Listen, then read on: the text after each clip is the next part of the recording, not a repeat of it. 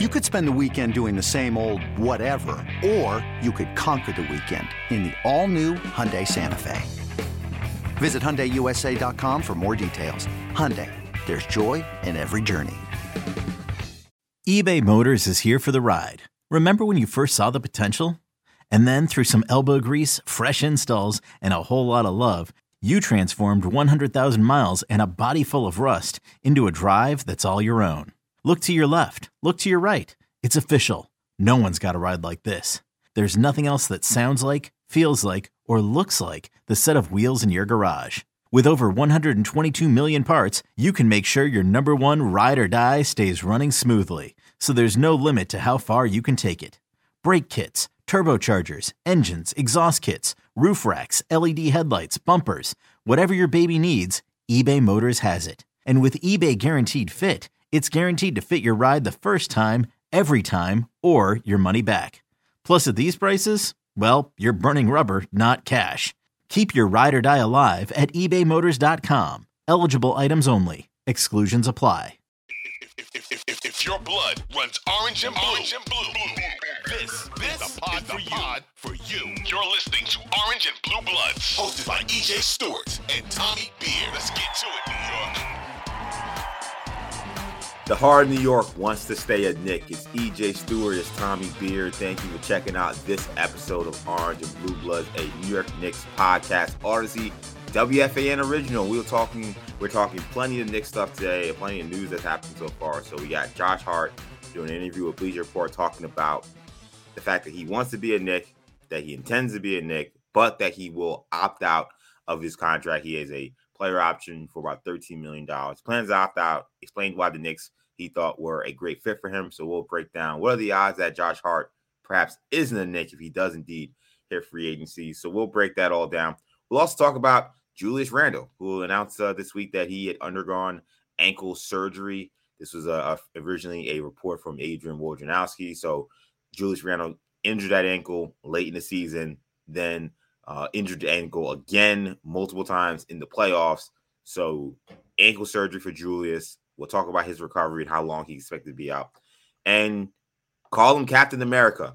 Jalen Brunson expected to be named to Team USA. He will represent the U.S. in the FIBA World Cup. What does that mean for the Knicks? We'll break that down as well. So plenty of stuff to get to.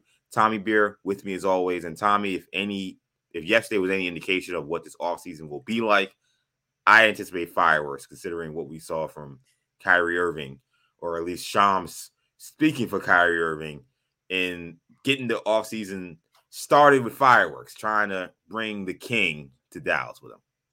No, that couldn't have been Kyrie that leaked that. He doesn't want to be, he doesn't want your attention, remember? Leave me alone. Leave him alone. Leave me alone. So don't you guys have something better to do? Shams and who's the other dude for Bleacher Report? Chris Hayes. Just so happens to get the same bit of information on the same day that Kyrie would prefer to have the best player in the world on his team, which is pretty interesting. So, fortunately for folks in New York, likely don't have to deal with that headache anytime soon. Yeah, that won't have anything to do with the Knicks, but maybe there's some draft implications. But just real quickly, there's some kind of end game, right? With Kyrie, it's never like straightforward. So what is going on? Just real quickly before we get into this Knicks stuff. The one conspiracy theory I saw that I thought made some sense was maybe LeBron wants a team with Kyrie. So they're just kind of getting this out early to kind of force the Lakers' hands to do what they can do, to find a way to create some salary cap space. Again, you know how I feel. I know how you feel. If I'm the Lakers, I'd rather have Austin Reeves and Rui Hachimura and those type of reliable role players than a superstar with a really cool, a layup package and a great handle than Kyrie Irving.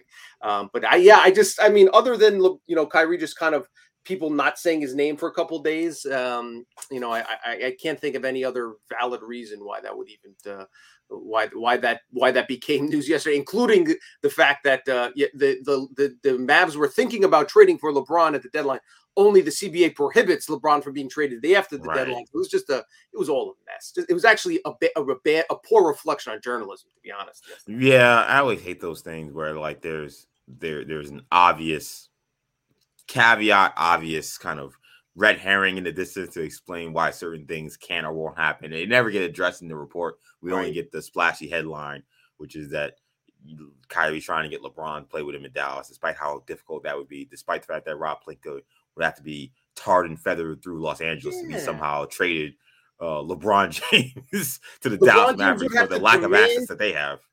He built his family situation out in LA. His son is going to USC, and now he's going to demand a trade from a franchise that has been good, a very loyal franchise, to move, to the middle of the country. It just makes no sense on so many levels.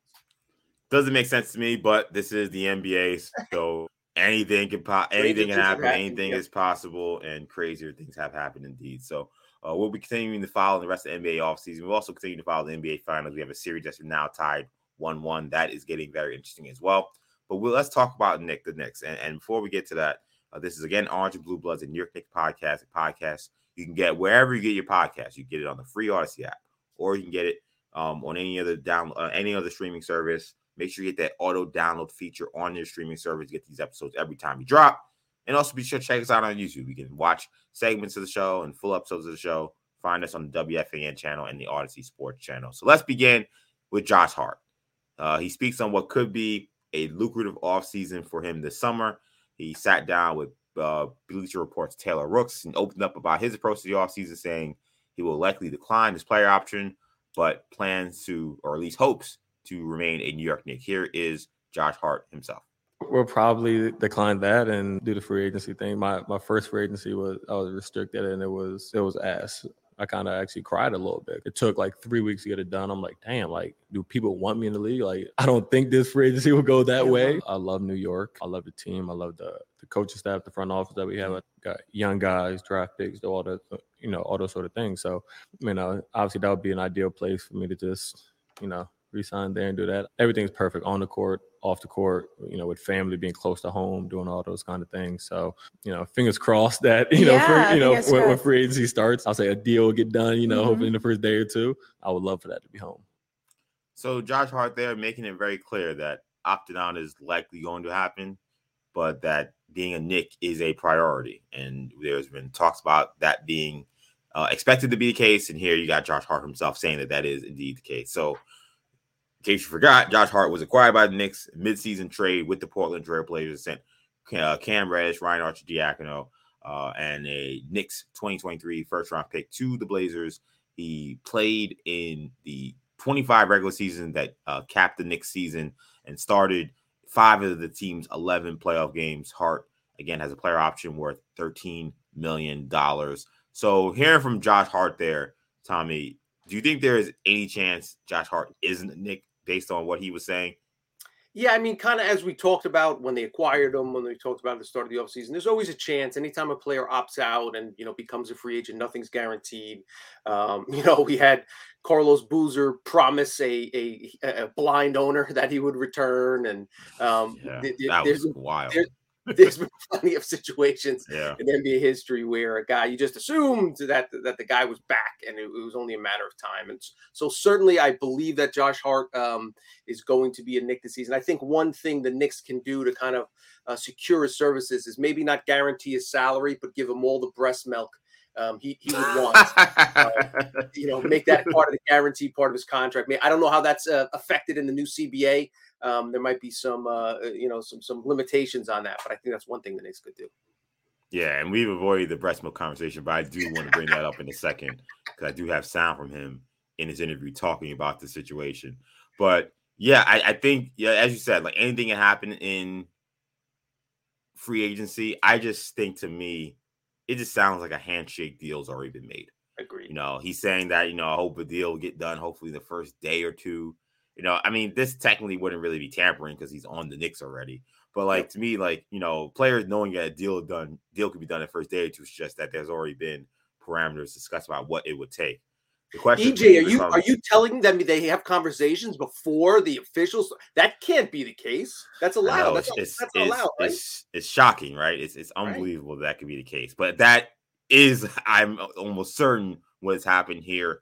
And I'm sure, like, Josh Hart's his representation over at CAA, like, they've talked around the league and said, hey, what are these other teams willing to offer? And how does that compare to the Knicks offer? So him saying that, New York's a great fit. I love being here. I love the team. Everything's perfect. It's hard for a player to go that far talking about how much he loves his current situation and then have to sign, in Detroit next season. Like, how do you then, spin the narrative of, well, you said you were in a perfect situation, did you find a second perfect situation? Like you're going to your second option. It's like saying, this is my second choice to go to prom with. It's not really something that the fan base and the next franchise is going to want necessarily hear. So I think he's kind of pigeonholing himself to returning as a Knick. I guess the question I have is, like, how much money will this end up costing the Knicks? How many years will they commit to? I read John Hollinger in The Athletic. He did a whole breakdown on every player that has a player option or some kind of potential non-guaranteed deal coming up and what they should do. And he thought that Hart may actually end up opting in and then extending from there. So keeping the $13 million he can make next year and signing for something around there moving forward. Is that something you see on the table? What do you think the final numbers will end up looking on a Josh Hart deal? Yeah, so it's definitely something to keep in mind. Obviously, Hart's, I'm sure he's familiar with his options and all the different scenarios that can play itself out. I'm sure he and his agent have had conversations, but more importantly, I'm sure the Knicks front office is, rechecked and checked and had conversations with with his agents and kind of, looked at all the different scenarios. So the Hollander, the one Hollander wrote about and some other folks have discussed it. Since the Knicks signed him. So the benefit of is essentially what it is. Instead of Josh Hart has until the end of the month to opt out. It's basically a mutual opt out of his contract for next season. He currently has 1 year, 12.9 and change on the books. Yep. Obviously, he can make more than that in the open market, even if it's just for 1 year, and he can certainly make that money plus a couple more million over multiple years. So it essentially makes no sense for him to exercise that contract and remain in that contract for 1 more year. However, it would make sense if the Knicks, instead of allowing him to enter free agency, tacked on an extension if he chose to exercise that option. So the benefit for the Knicks perspective is that keeps his base salary for the upcoming season below $13 million, which helps him stay below the second apron. And just kind of a big picture view, EJ and I will get into this over the summer, but the new CBA has some interesting language in it, and we'll really dig into the kind of the details of it as we move on in June and July. But essentially something to keep in mind, and a phrase you're going to hear a lot from us and from informed basketball analysts, is this thing called the separate second apron. So essentially the new CBA wants to make it difficult for teams. There obviously some teams are going to spend more than others. There's a salary cap, but it's a soft cap as opposed to a hard cap, as we are familiar with that language in different sports, the NFL, etc. There's also a salary floor, which prevents teams from spending far less than their competitors. So ideally, the NBA, you're going to have the high spenders, roughly 20% or so above the low spenders. But there are a few teams that drastically exceed that salary cap. We saw it when the Warriors got Kevin Durant and just basically ran the NBA with their eyes closed for 2 seasons and really diminished the product by making it virtually by making it very predictable. So what the NBA is trying to do is trying to prevent that type of scenario from taking place. In the past, they would have this thing called the luxury tax. You guys are probably familiar with it, where if you exceed the salary cap by a certain percentage, it's $1 for $1 hit or $1.25 per dollar you spend. But that was the only penalty. So in other words, if you had a rich owner, a tech billionaire, for instance, there was the only punitive penalty was in terms of hitting your pocketbook. The new CBA, in addition to obviously the financial repercussions, there's also some additional repercussions. You can't send out once you hit the second apron. So this is another about $6 million above that luxury tax, and once you hit that number, you're essentially hard capped. With a few exceptions. In addition, you can't trade a draft pick more than 6 years in the future. You can't sign players via the buyout market, which we've seen a lot of players get added. Kevin Love, for instance, was one such player that Miami picked up. And there's a couple other things that just that make it difficult. That just there's mechanisms in place for you can get these really top tier players, but it's difficult to round out your roster. So I say all that to say, if Josh Hart opts into his contract and Knicks sign him to an extension, they keep that $13 million salary on the books for this upcoming season, which makes it easier for them to, facilitate all their other moves and trades. They want to add another top tier superstar. We've talked about who potentially that could be if an Embiid shakes loose, something along those lines. It's just obviously you have a player at a lower salary. It benefits you going forward. And it would benefit Josh Hart because he would have 5 years fully guaranteed. I think Hollinger threw a number around 80 million, something. Yes. 4 years, 80 on the extension. Yeah, so that's a total of almost 95 million over 5 years, which is probably the high end of his annual basis. Would the Knicks be fully guaranteed? Would there be a team option? Would there be a player option at the end of that? That we'll see. But that's one scenario. The pros for the Knicks would be that cheaper first year. The cons for the Knicks would be extended out 5 years. So when we talk about the annual basis for Hart, I think most folks assume it'll probably be somewhere in the area of 15-ish million to 18-ish million. Hart's going to ask for 20. The Knicks are going to offer 14 the first time they sit down, etc. And they'll probably come to that scenario.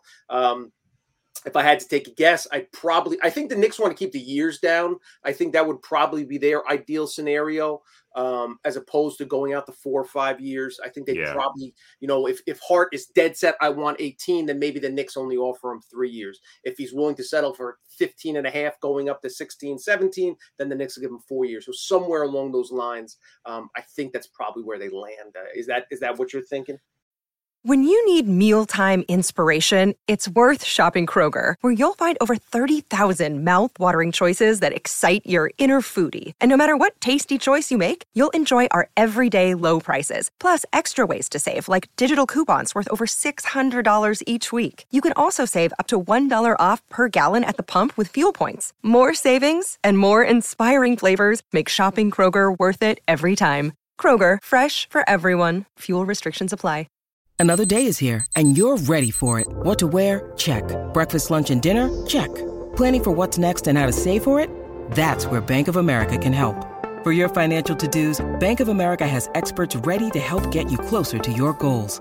Get started at one of our local financial centers or 24/7 in our mobile banking app. Find a location near you at bankofamerica.com/talktous. What would you like the power to do? Mobile banking requires downloading the app and is only available for select devices. Message and data rates may apply. Bank of America NA, member FDIC. Yeah, I think, and that's why I think, because again, I would not think, I know that him and his agent have pieced this together. So the fact that he's saying that it's likely they will opt out already, to me, that kind of takes this opt-in situation off the table. It would sound like. Now, I don't know. I guess we could be playing hardball, but yeah. James Harden recently kind of did this with Philly, and he could have opted out and accepted a shorter 2-year extension, and allowed Philly to spend some more money to get other guys in, like PJ Tucker, his good buddy. So but also allowed Harden to sign the huge contract he's going to sign this summer. Now he has more money coming to him because he extended on the previous contract. So it's so I don't know that it makes me think, given how Josh Hart was speaking in that interview, that that won't happen, that he won't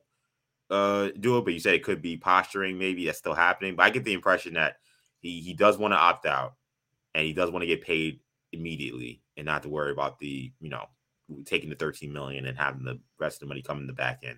And I wonder if Knicks end up kind of putting a deal together that is similar to the deals we've seen with the likes of Mitch and Jalen Brunson, where maybe you do have a deal that ends up being a little front loaded, and maybe he is getting 18 to 19 million the first few years, but then that salary, decelerates, for lack of a better term, de-escalates is a better term, as the time goes on. So that may be something you see as well. I don't want to think Josh Hart's guy remained a Knick, like they got to bring him back.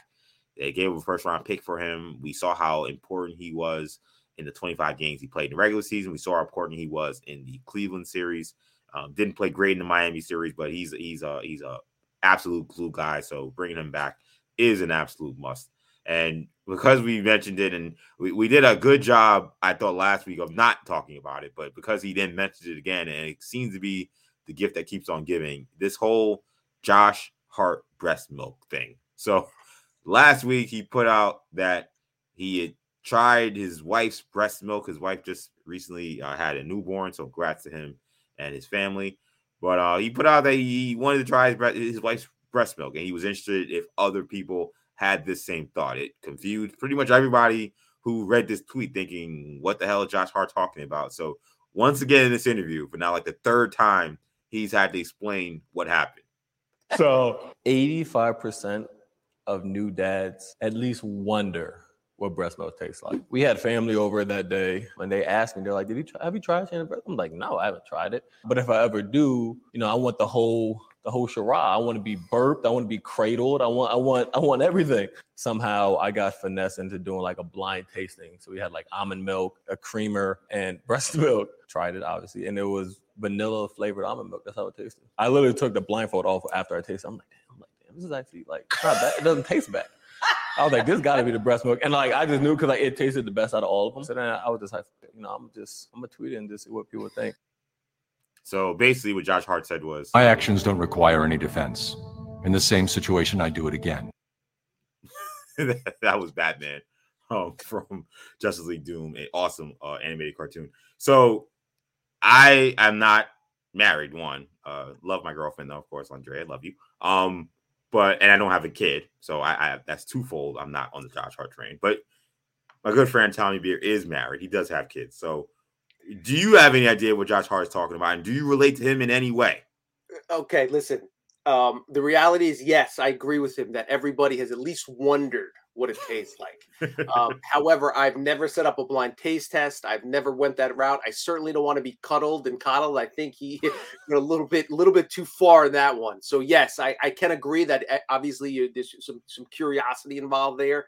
But I think that's where I drew the line personally. I didn't cross the threshold. Josh Hart. I feel like he may have some things he's got to work out, given some of the commentary that was going into why he wanted to do this, and it's a little odd.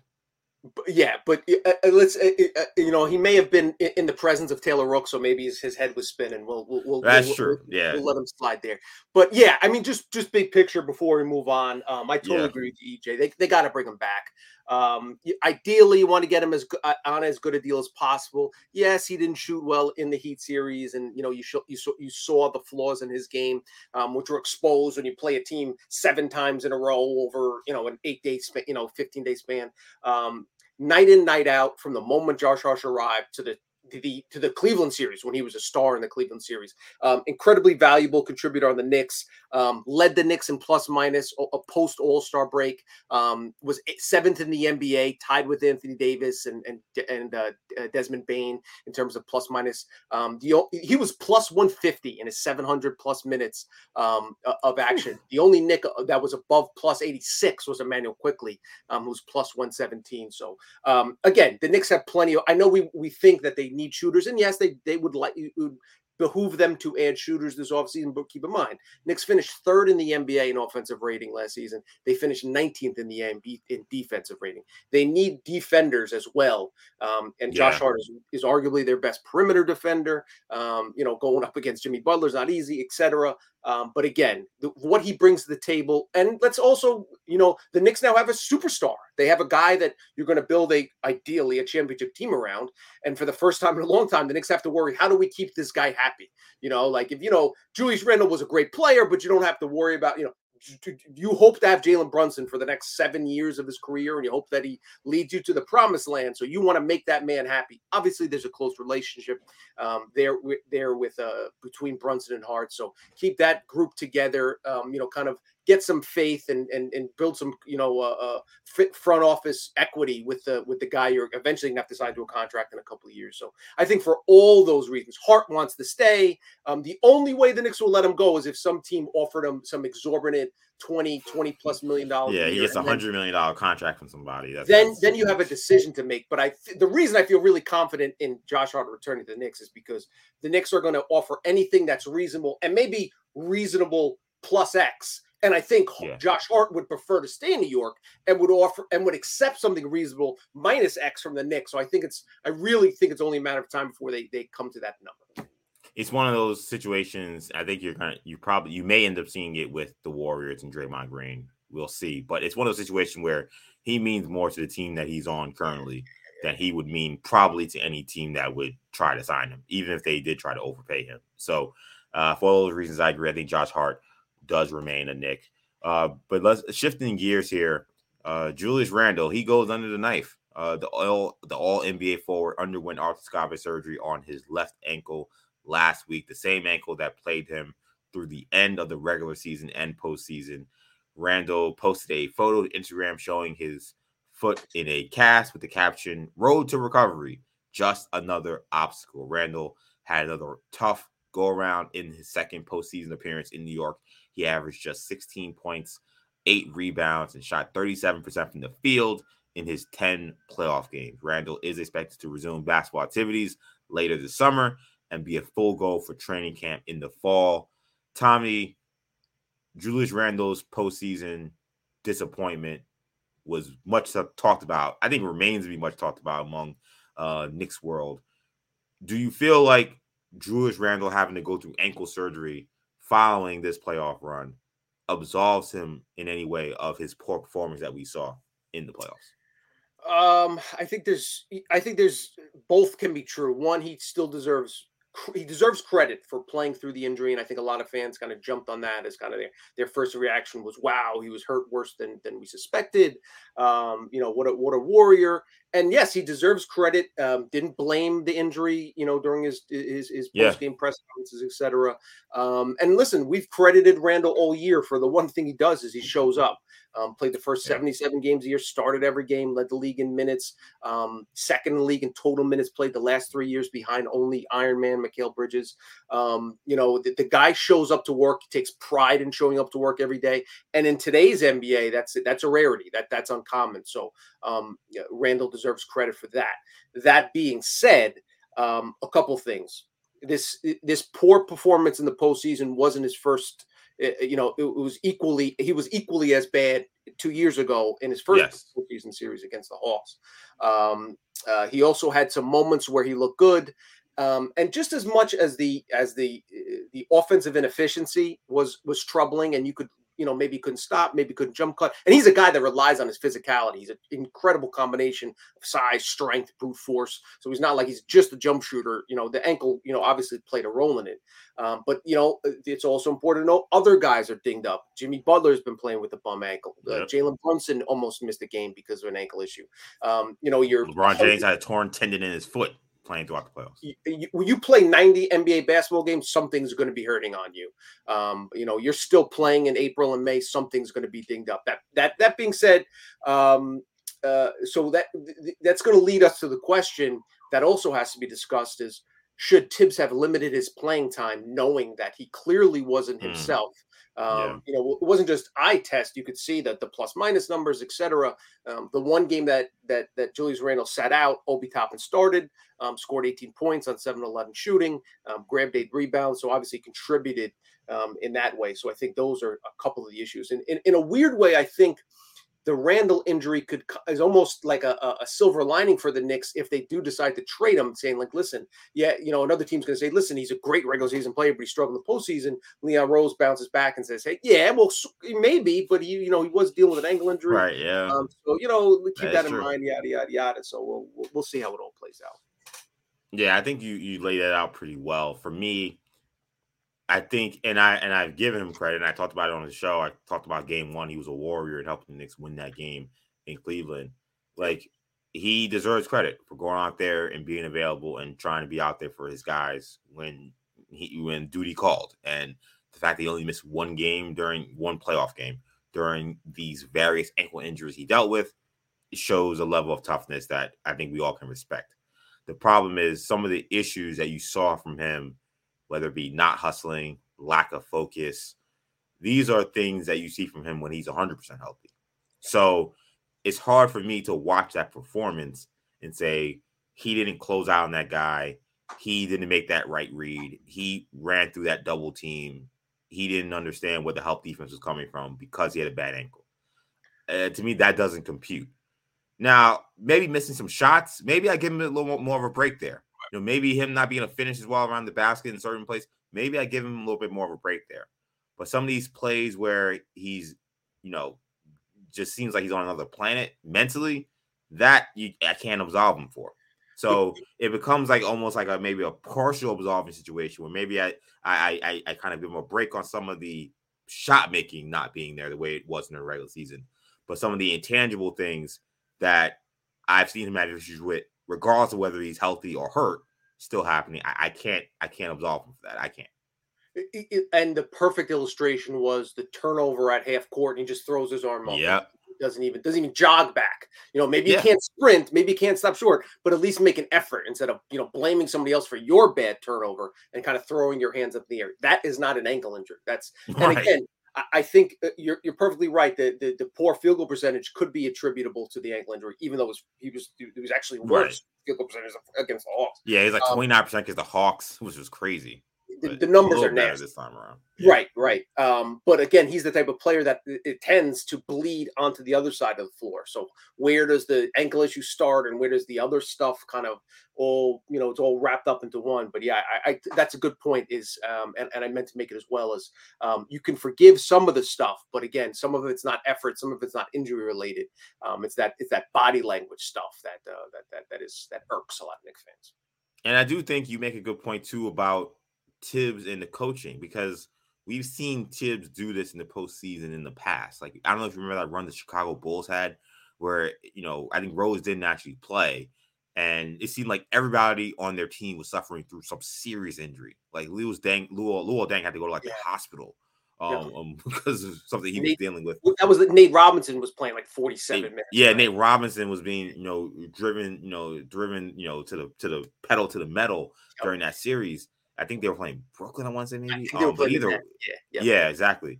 And it was like they were like, it was like a morgue. We were seeing that roster, and part of the reason why some of these guys, Luol Deng was never the same after that series. So I do think there has to be questions asked about how Thibodeau's playing these guys, not necessarily leading up to Randle getting hurt. Like he stepped on a guy's foot, that happens. I'm not at all talking about that. I'm talking about once a guy is injured, how are you managing their time and minutes to get the best out of them? Because not only did we see that with Tibbs in Chicago, we saw that the season prior to this past season with Alec Burks. Alec Burks had played a whole season where, Kemba Walker didn't work out. And for half the season, he was asked to play point guard and was playing superstar minutes. And then after the season, we learned the guy needed foot surgery and he wasn't ready to start the next season. And you're like, how is a guy who isn't even capable of playing point guard being asked to play point guard for that many minutes? And he's playing on a bad foot and a foot that needs surgery. Like, how is that? And this is not Julius Randle. This is not a guy who's an all-star caliber player. This is Alec Burks. With Emmanuel quickly on the bench behind him. Right, and you have other capable guys, just like the Knicks had another capable power forward in Julius Randle. Like, they needed Randle to play in his game. I'm not saying sit him on the bench, but how many stretches in those games do we see Randle struggle for long stretches, and he's dealing with a bad ankle, and he's just, again, riding him till the wheels fall off. Like, it's some things about this coach I can't wrap my head around, but this continues to be an issue with him. He doesn't seem to care about where a guy is from his health standpoint and how, okay, guy's playing and that's great, and now he's available, but perhaps be careful of how you're using him once he's out there. Because Julius Randle, assuming he's on the team next year and assuming he's on the team for the foreseeable future, it seems like the Knicks want to make a commitment. They've already made a commitment to him to be that guy. He's not a guy you're going to need just for that playoff series last year against Miami or against Cleveland. You're going to need him next season, the season after that, potentially the season after that. So there's got to be some thought process behind that. Like, Tibbs is not a guy coaching on a 1-year deal. The final year of his 4-year deal got picked up into a 5th-year deal in his first year in New York.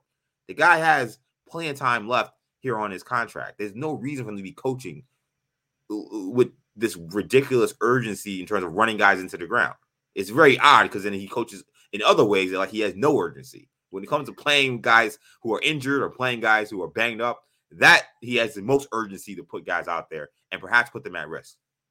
And that's the frustrating thing, is because if it wasn't Randle, if it was, RJ Barrett or IQ or Obi, and they were dinged up, would he err on the side of caution and not put those guys in? And Quentin Grimes earlier this season, I was told that we had to start Evan Fournier because we needed shooting, which again was ridiculous to me. Quentin Grimes hit like 7 airy threes in his first start with the Knicks the previous year. But also it was like, well, Quentin Grimes is hurt and we gotta work him back and we gotta be careful. So I had to watch like 20 games of Evan Fournier being an absolute sieve defensively for the Knicks for them to decide, hey, you know what, maybe we should put, I don't know, the best on-ball defender on the team in the starting line to play next to Jalen Brunson, who we know can't defend. Like, you're right. He picks and chooses his battles with where he prioritizes certain things with this team. And it continues to be a liability for the team, and it continues to be a blind spot for him as a coach. Yeah, I mean, can't help but think that the relationship between he and Randall, his inability to call out Randall when it needs to be done and criticize Randall. We had another perfect example. Mike Malone, game 2 of the NBA Finals, ripped into his guys. And we just haven't seen that with Tibbs and Randall, and that's one of the reasons why you and I, why both of us are worried, are cautious of bringing both of these guys back next season, because it's that issue remains apparent. And talking about Michael Malone, what a novel thought! A coach who did not have to watch the film, did not have to watch the game 3 or 4 times to look at that and say, my team didn't have enough effort and focus. There were certain guys that did not have the right focus and energy. When they missed shots, they didn't play defense, and that's why we lost this game. It's a novel thought. I'm told by Tom Thibodeau that you can only talk about the game after the game has been played. And you can't talk about people's effort, because at the end of the day, it's all about a team. That's all I hear every single time Thibodeau speaks. But yet, a guy who, I don't know, is coaching the NBA Finals, I think he's doing pretty well for himself. He's able to watch a game be played and immediately say, this is a problem with this team. But with the Knicks, we're not allowed to do that, because the head coach says you have to wait until you watch the game 2, 3, maybe 4 times before making an observation, which is crazy, because sometimes you play back-to-back. So are you really watching it 4 times where you play the next game? So are you going to the game just having never came up to a conclusion of what happened the previous game? I mean, it's just nonsense, the stuff that Tip says. Lastly, on Randall, any concern about his readiness for next season? No, it sounds like, Woj made it clear, it wasn't just the Knicks saying that they expect me ready. So It sounds like he'll be ready for the training camp, let alone the regular season. And, obviously, if one of the reasons he may have had to, again, we don't even know the details of it. Surprise, the Knicks aren't forthcoming. Did he tweak it, walking his dog, like something like that could have happened in the 3 weeks since he played. Maybe they were waiting for it to rest, and it wasn't rest, so they just wanted to go in and clean it up. What was the extent of the surgery?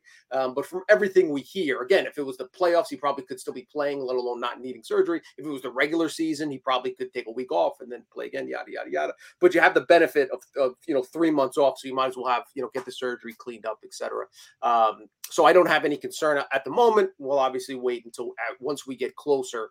I'm sure we'll see some workout videos that'll assuage our concerns. Yep. Hopefully Randall can come back and be healthy, and the ankle won't be an ongoing, lingering thing coming into this next season. So lastly, call him Captain America. Jalen Brunson is expected to represent Team USA in the 2023 FIBA World Cup. Mark Stein was the first to report that Brunson would join a roster that includes Tyrese Halliburton, Austin Reeves, Anthony Edwards, Mikal Bridges, and Bobby Portis. Brandon Ingram and Jaren Jackson have both also been reportedly asked and will eventually join the team as well. The FIBA World Cup begins in Japan, Indonesia, and the Philippines on August 25th. The first game for Team USA in group play is against New Zealand on August 26th. So Jalen Brunson named to Team USA for the FIBA World Cup. He will be playing for Steve Kerr, who's the head coach of Team USA. How do you feel about Jalen Brunson playing on Team USA? Are you okay with it? Are you concerned about potential health risks that come with him playing with Team USA this summer? Yeah, I mean, my initial reaction was like, Knick fans were celebrating. My first thought was, I would prefer him just be on a beach somewhere and not even pick up a basketball, because we know that he's going to get pushed to the limit, under Tibbs next season and going forward. That being said, these guys, Brunson's a hard worker. He's going to be working out diligently, no matter if it's in a gym or with Team USA, etc. Instead of playing pickup games, he's going to be playing, Team USA scrimmages and games, etc. And the other benefit is developing relationships with some of the other star players. We've seen how this is true. It kind of yielded some fruit. Obviously there's, the LeBron and the KD, big three in Miami. KD and Kyrie, the big three in Miami, the KD and Kyrie. Some people attribute that back to their their relationship that they developed while playing for Team USA. So we'll see if Brunson kind of befriends some of the other stars that are going to make up Team USA. Could be interesting. Yeah, I mean it's weird. It's like a bittersweet moment. Like it's like for me, it's like wow, Jalen Brunson being recognized on Team USA, them inviting him to play on their team. And I know this is not, necessarily the redeem team or the dream team. We don't have a roster of that kind of stars, but it is a decent squad. And he is maybe the best player on this team, considering the guys they brought on. I mean, maybe Anthony Edwards, maybe Tyrese Halliburton, maybe argue for Tyrese Halliburton, I think. But Mikal Bridges, of course, his buddy from Villanova. So Brunson will be heavily featured. So that's going to be really exciting to see him wearing the red, white, and blue, representing the Knicks for Team USA. Though there is that underlying thing of, hey, you don't want him to get hurt. And how many minutes he's playing, how will this factor into what the season will happen. And look, I've been consistent, whether it be with Team USA or these international competitions in basketball. I was very vocal and was fighting with people on WFAN about the World Baseball Classic, especially after Edwin Diaz of the Mets got injured. He's their closer for those who don't watch baseball. He got injured playing for Team Puerto Rico. This is part of the games. The sport is a global sport, so this comes with that. So you're going to have players in your teams. If they're good, they're going to be asked to play for their national teams. Team Canada is going to be in this tournament. RJ Barrett will almost certainly be playing for Team Canada. So their Knicks will have at least two guys playing in the FIBA World Cup. There's some concern there, but I'm going to kind of maybe twist and try to see the silver lining in it beyond just the pride that you have and seeing the Knicks out there. Is I think you'll have maybe RJ and Jalen Brunson come in tip-top shape.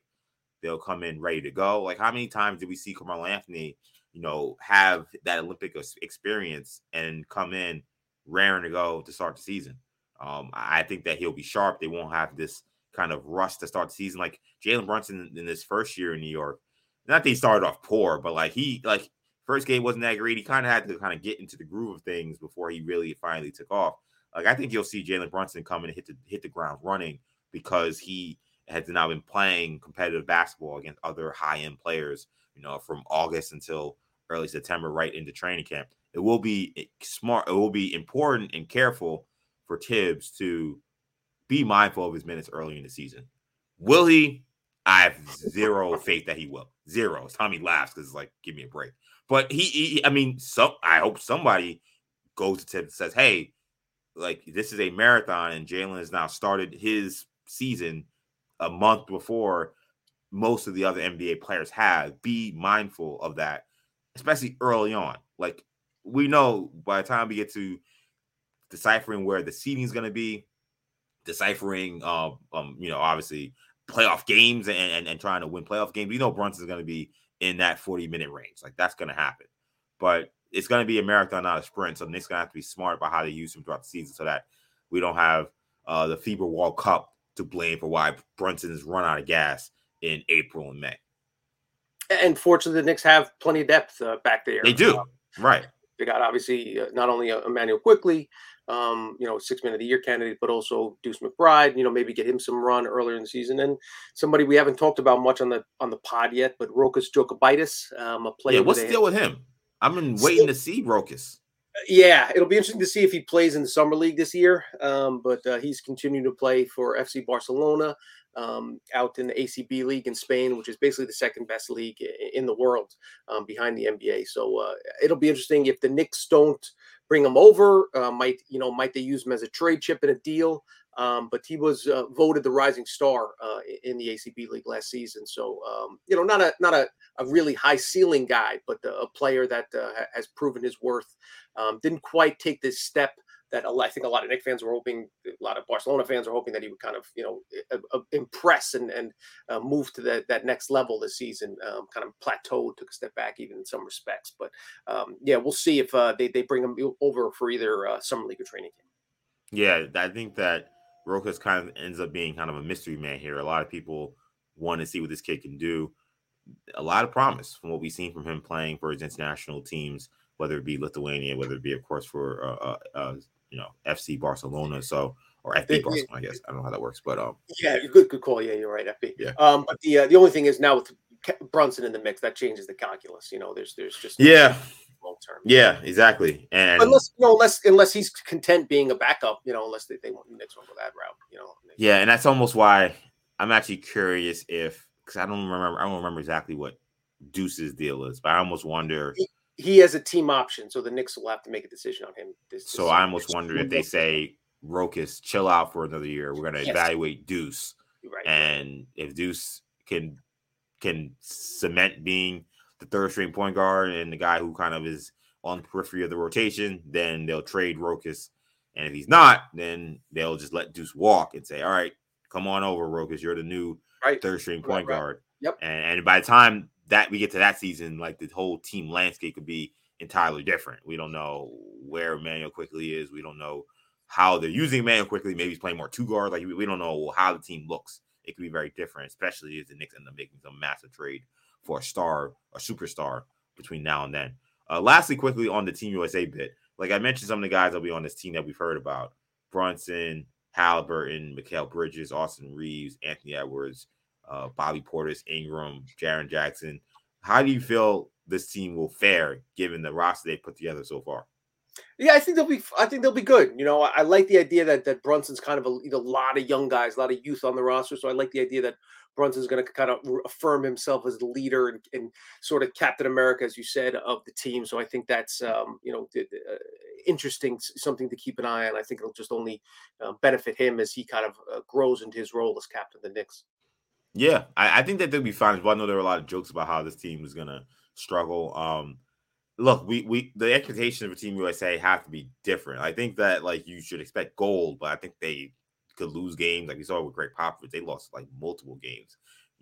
Prior to the tournament, I think they actually lost a game in the last international tournament. So they may not go undefeated, but I still think they should be the favorites. And I think that there'll probably be at least one, maybe even two other big names that join on that we haven't heard about yet.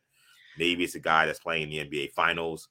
Maybe it's a guy that maybe is still kind of deciphering whether they want to play and they end up committing. We still got a long time between now and August. So I think the Team USA will be just fine. I think the fact that they have Jalen Brunson actually makes me feel a lot better about this team because I think that he's shown that he's a winning player. Yes. So you put him in the backcourt with Anthony Edwards, put Mikal Bridges on the wing. You got Jaren Jackson, man, in the middle. It should be a fun team. It should be a fun tournament. I feel like international basketball now is probably about as even as maybe it's ever been in terms of the amount of good teams who can field competitive rosters. So we'll see how many of the big stars play in the World Cup. A lot of them, definitely play in the Olympics. So we'll see how that works out. But if the other big international stars play for their teams, then it should be a great tournament. Should be a lot of fun. Before we wrap up, 1-1 in the finals. You alluded to it. I assume you're surprised by Miami taking game 2. Do they have a real chance to make this really interesting now? Answer the first question. I'm not as surprised as you thought because I had them in 6 or the Nuggets in 6. So there were going to be wins there. I didn't necessarily think that they would only be in Miami. So I'm not so surprised they took game 2. But to answer the second question, while I didn't think they had that much of a chance heading into the series, I now think that they're really viable in the series. I just really was concerned about how long there were stretches in that game with Denver where they seemed to lack the kind of focus and discipline necessary to win a championship. Now, they're so much more talented than this team that maybe they could get away with that for over the course of a 7-game series. But as we've seen with Miami, you cannot play with your food against this team. This is the last team you can kind of give extra confidence to. And to see so many guys wide open on threes, so many kind of mental errors happening, guys not closing out correctly, that was a little alarming. Because when you get to this point and you're playing for the NBA Finals, Michael Malone said it, there should be a level of sharp focus that, you're ironclad in what you're trying to do and knowing that other team. It's almost like they won that first game and kind of expected to kind of, put it in cruise control right to a 4-game sweep. Like, this is the Miami Heat. That's not going to happen. So if the Nuggets continue to play with that kind of apathy, then the Heat have a great chance to win the series. Yeah, I'm going to go the other direction. I think that was a kind of 1-game slip up by Denver. I think I think Malone will have them kind of tighten the screws. I was surprised that Nuggets are only given 2.5 in Miami. I think they'll win comfortably Game 3. I think they're a better team. I think they're a deeper team. Obviously, Miami has stumbled upon regardless of what Spo wants to say, they're making Jokic a pass, making Jokic a shooter. What was he yelling about with that? I don't know. I will say he is a coach that does not like when people talk about strategy. Like I've seen him in the past kind of bristle at questions like that. So maybe that was his thing doing there. And apparently him and Ramona Shelburne were laughing and joking afterwards. So that could have been what was happening there. So yeah. But I just think, I think Murray's going to bounce back. Porter Jr.'s an X factor. I think he was invisible in Game 2. Obviously I think he should step up. And plus the Heat just made shots. They were terrible in Game 1. They made shots in Game 2. I think that the Nuggets haven't played anything close to their A game, let alone a B+ game. Jokic has obviously been terrific, but their kind of surrounding pieces have been up and down. Get a little more from Bruce Brown, a little bit more from Aaron Gordon, and Butler hasn't been great. Talking about guys with ankle injury, he hasn't looked the same since his ankle injury. So, listen, I've learned not to count out the Heat. So, it's not like, they're going to blow their doors off and then cruise to a 5. I could definitely see it going 6 or something along those lines.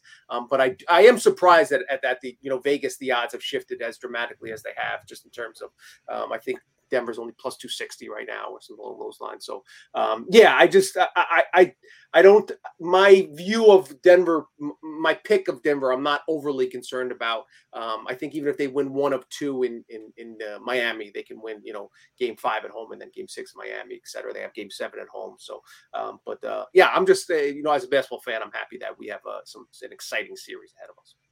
Yeah, it should be a fun series down the stretch. Porter, KCP, and Jeff Green. I thought they had disaster classes in Game 2. That cannot repeat if they're going to get back on track. That will do it for this edition of Orange and Blue Bloods. Thank you guys so much for checking us out. Of course, we are a podcast you can find wherever you get your podcasts, including the free Odyssey app. Hit the download feature on your streaming service. Get these episodes every time we drop. Also, check us out on YouTube. You can find us on the WFAN channel. You can find us on the Odyssey Sports channel. Check us out on either spot. Tommy, let the people know they can find you. At Tommy Beer on Twitter. You can find me, EJ_Stewart on Twitter, Action EJ on Instagram and TikTok. And check out New Generation Media, my own YouTube channel. We're doing NBA draft coverage. We have a new video out now talking about NBA Factor Fiction regarding the NBA draft. So plenty of good conversations there. Check me out on YouTube as well. Find that New Generation Media. That'll do it for now. Thank you guys again so much for checking us out. Tommy, I'm EJ. Take it easy, guys.